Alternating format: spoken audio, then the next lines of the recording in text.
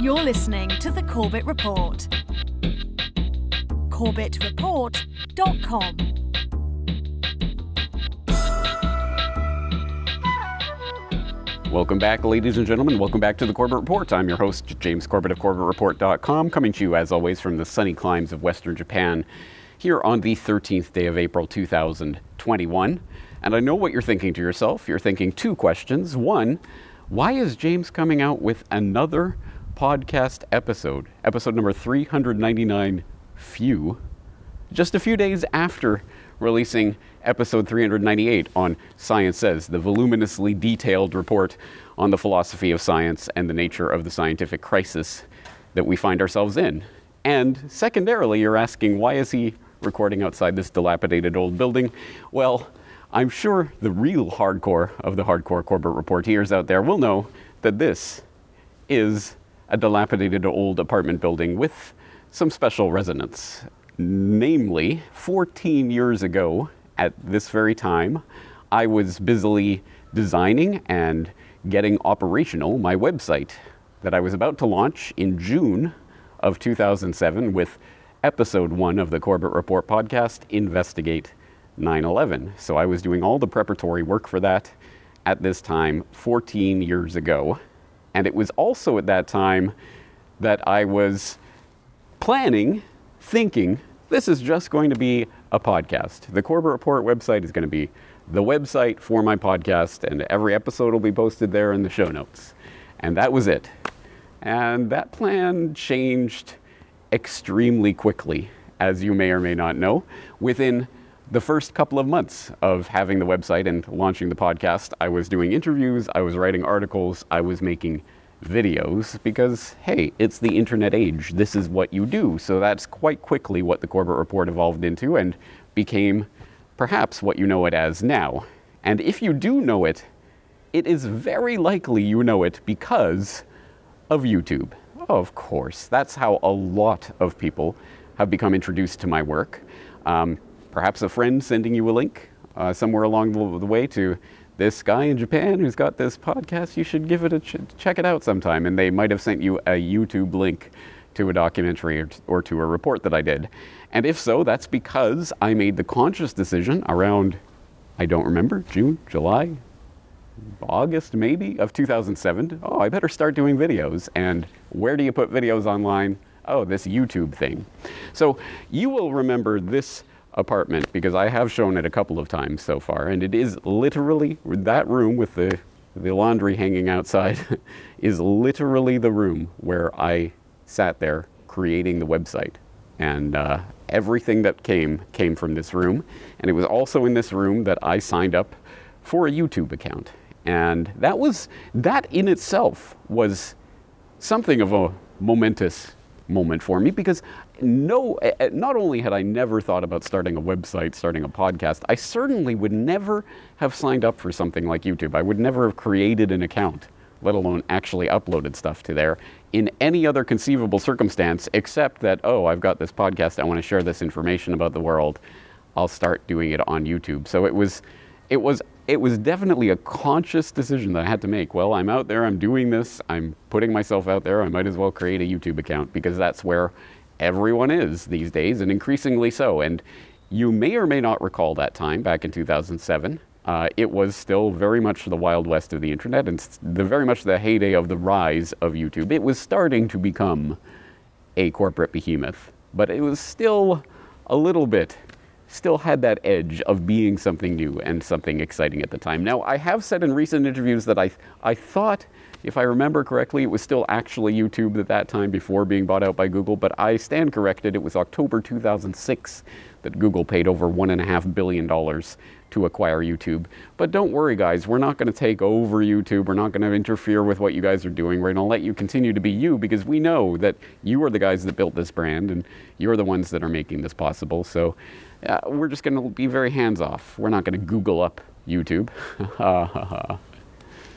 Anyway, as I'm sure you know by now, on Friday night last week, I posted episode 398 of the Corbett Report podcast on Science Says to my YouTube channel sometime around 10 p.m.-ish Japanese Standard Time.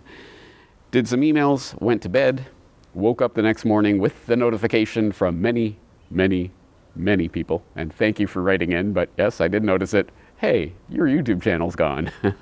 Yes, the account associated with this video has been terminated by YouTube, or whatever that standard stock message you get on all of my YouTube videos, at least on my main channel now, says. And do I really need to say that this is not a surprise? This is not something that took me off guard. This is not something I'm crying in a corner about. Oh, boo-hoo.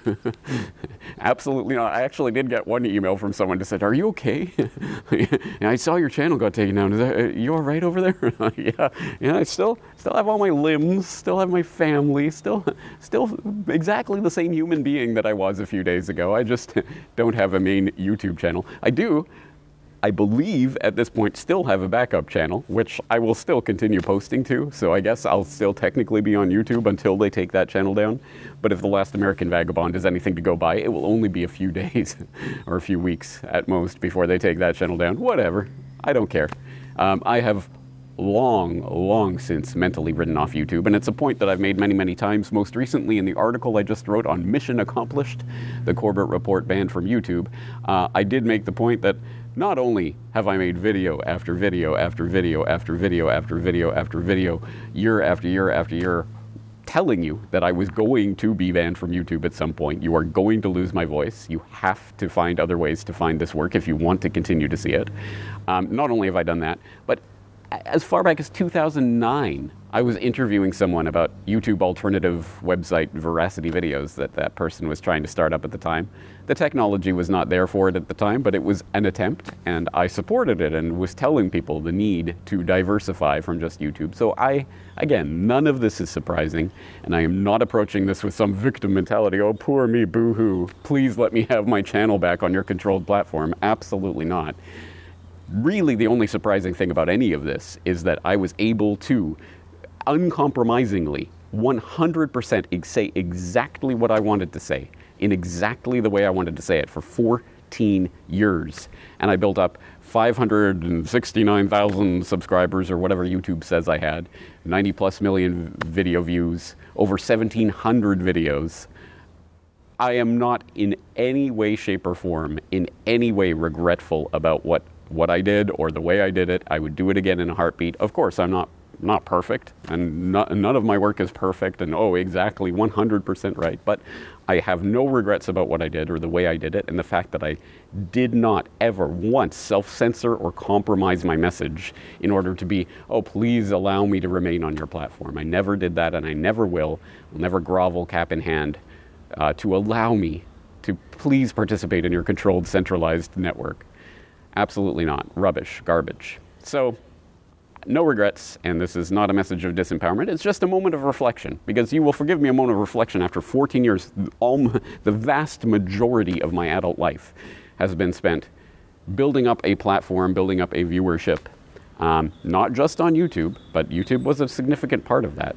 And again, I don't know. I have no idea the way people approach this, or their different walks of life, or where they're from, but I guess growing up, just at the time that I did, I was acutely aware of how incredible a window of opportunity this was, this Web 2.0 era of the YouTubes and what have you, as an opportunity to get information out in a way that absolutely would not have been possible in any other era of human history. And I knew it was a window of opportunity that could close at any time, so I absolutely made the most of it. And I'm glad I did so. Again, I think the work speaks for itself.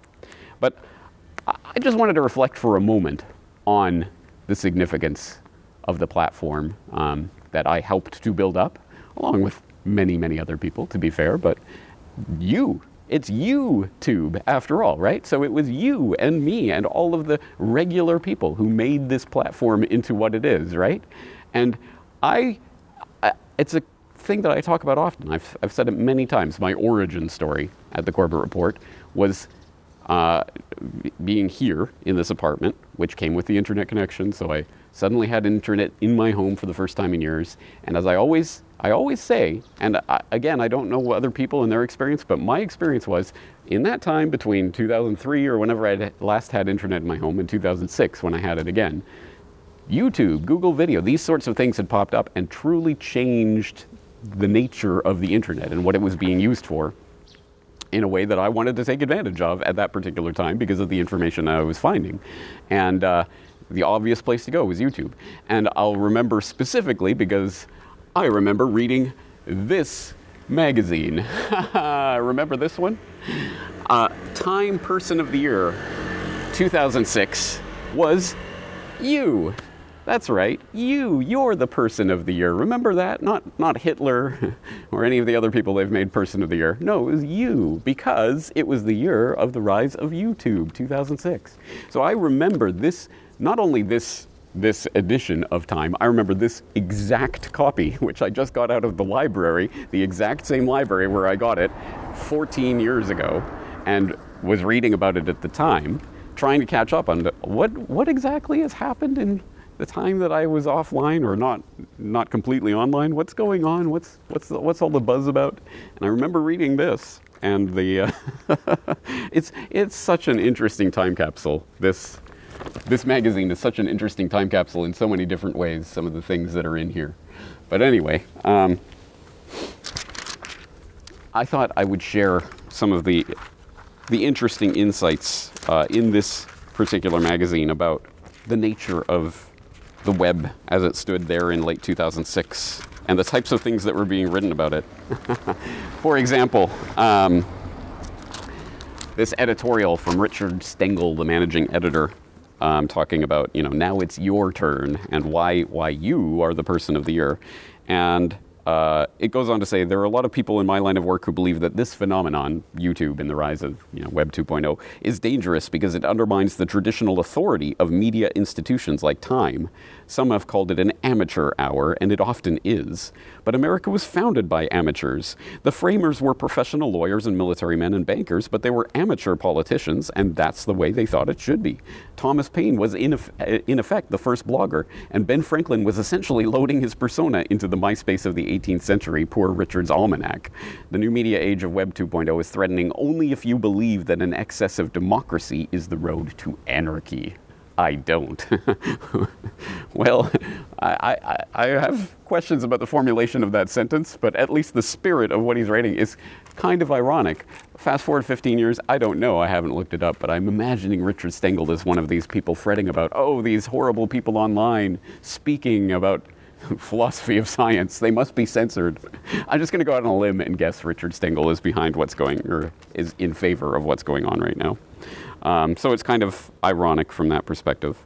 And some of the other rhetoric that they write in their piece here about why you are the Person of the Year, again, just sounds humorous in retrospect.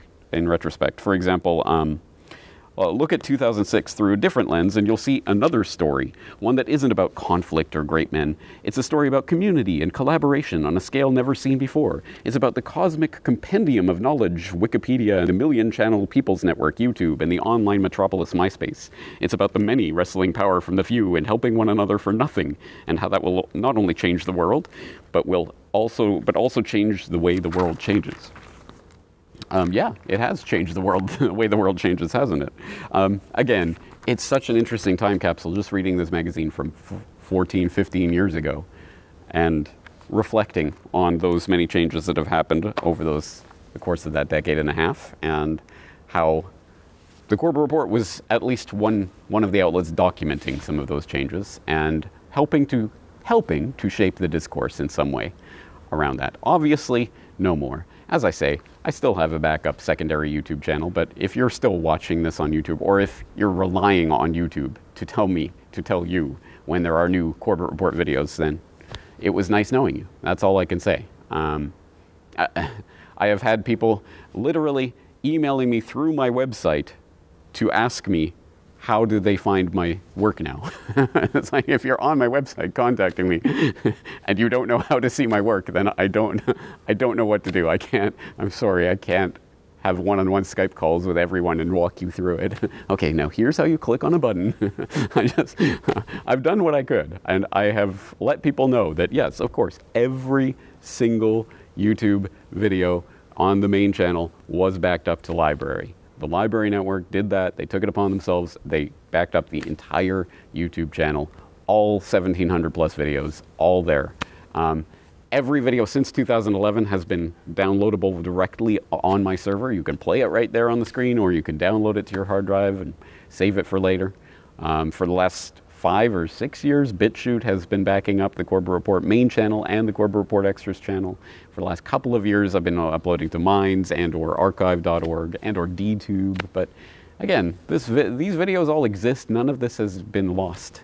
But if you're only watching it on YouTube, it has been lost. And again, this is a moment where we are stepping across the threshold into a new era of the internet. Obviously, that has been taking place for years now.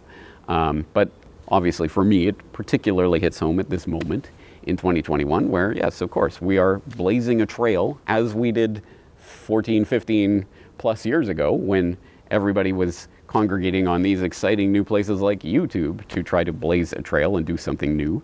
Well, yeah, look, in internet years, 14 years is, I don't know, 127 or something. That's a long time. That's your granddaddy's internet.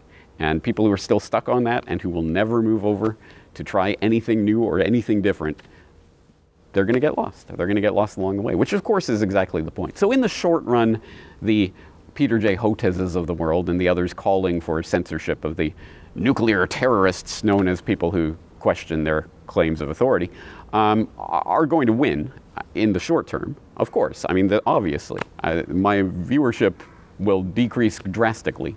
But I've always felt that the Corbett Report viewership is probably too much. I mean, the core message that I'm saying is not a popular message, and I cannot believe it will ever be a mainstream message. And I cannot believe that the casual person who hits that subscribe button so they can get a YouTube notification every now and then and maybe click on a video here and there, that's not the core audience that I'm trying to reach or that's going to make a difference in what I'm doing.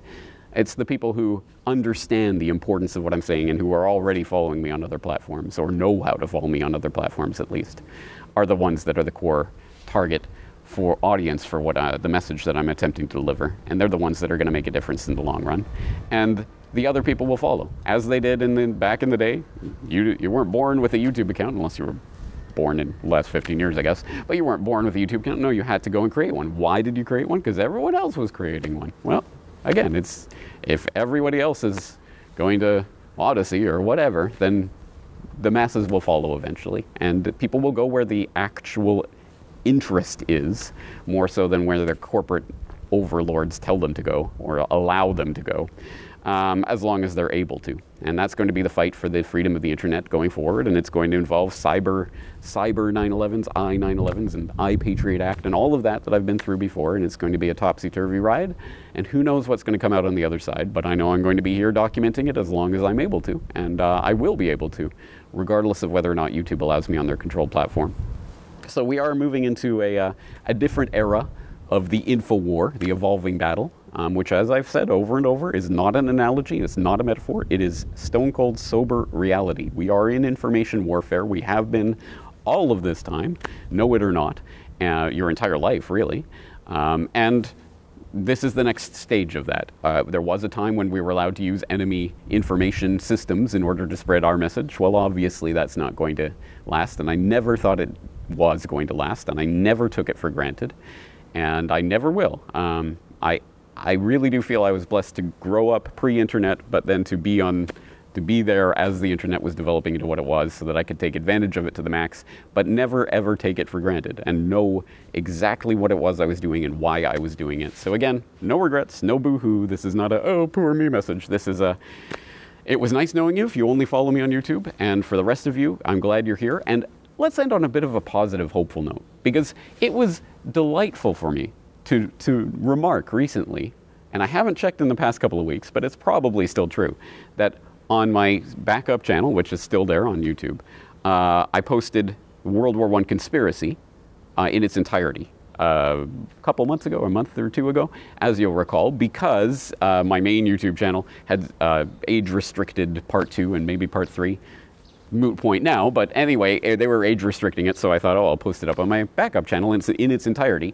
And I did that obviously at YouTube, but at BitChute, at Odyssey, at Archive, at Minds, and on my website.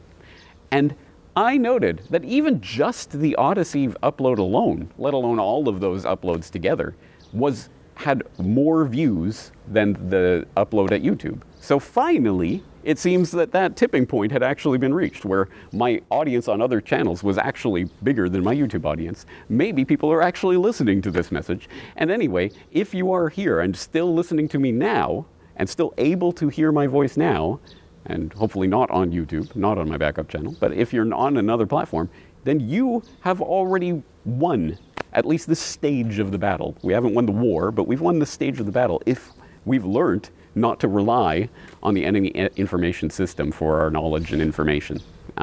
So it's, as I've been saying for the entirety of this COVID-1984 tyrannical situation, this is truly a separation moment that's happening, and we are seeing the splitting of the ways, and there's a certain number of people that I've reached out as much as I could, as hard as I could, for as long as I could, but those people who are never going to try to find information in any other way are going to be left by the wayside, and it's up to other people out there.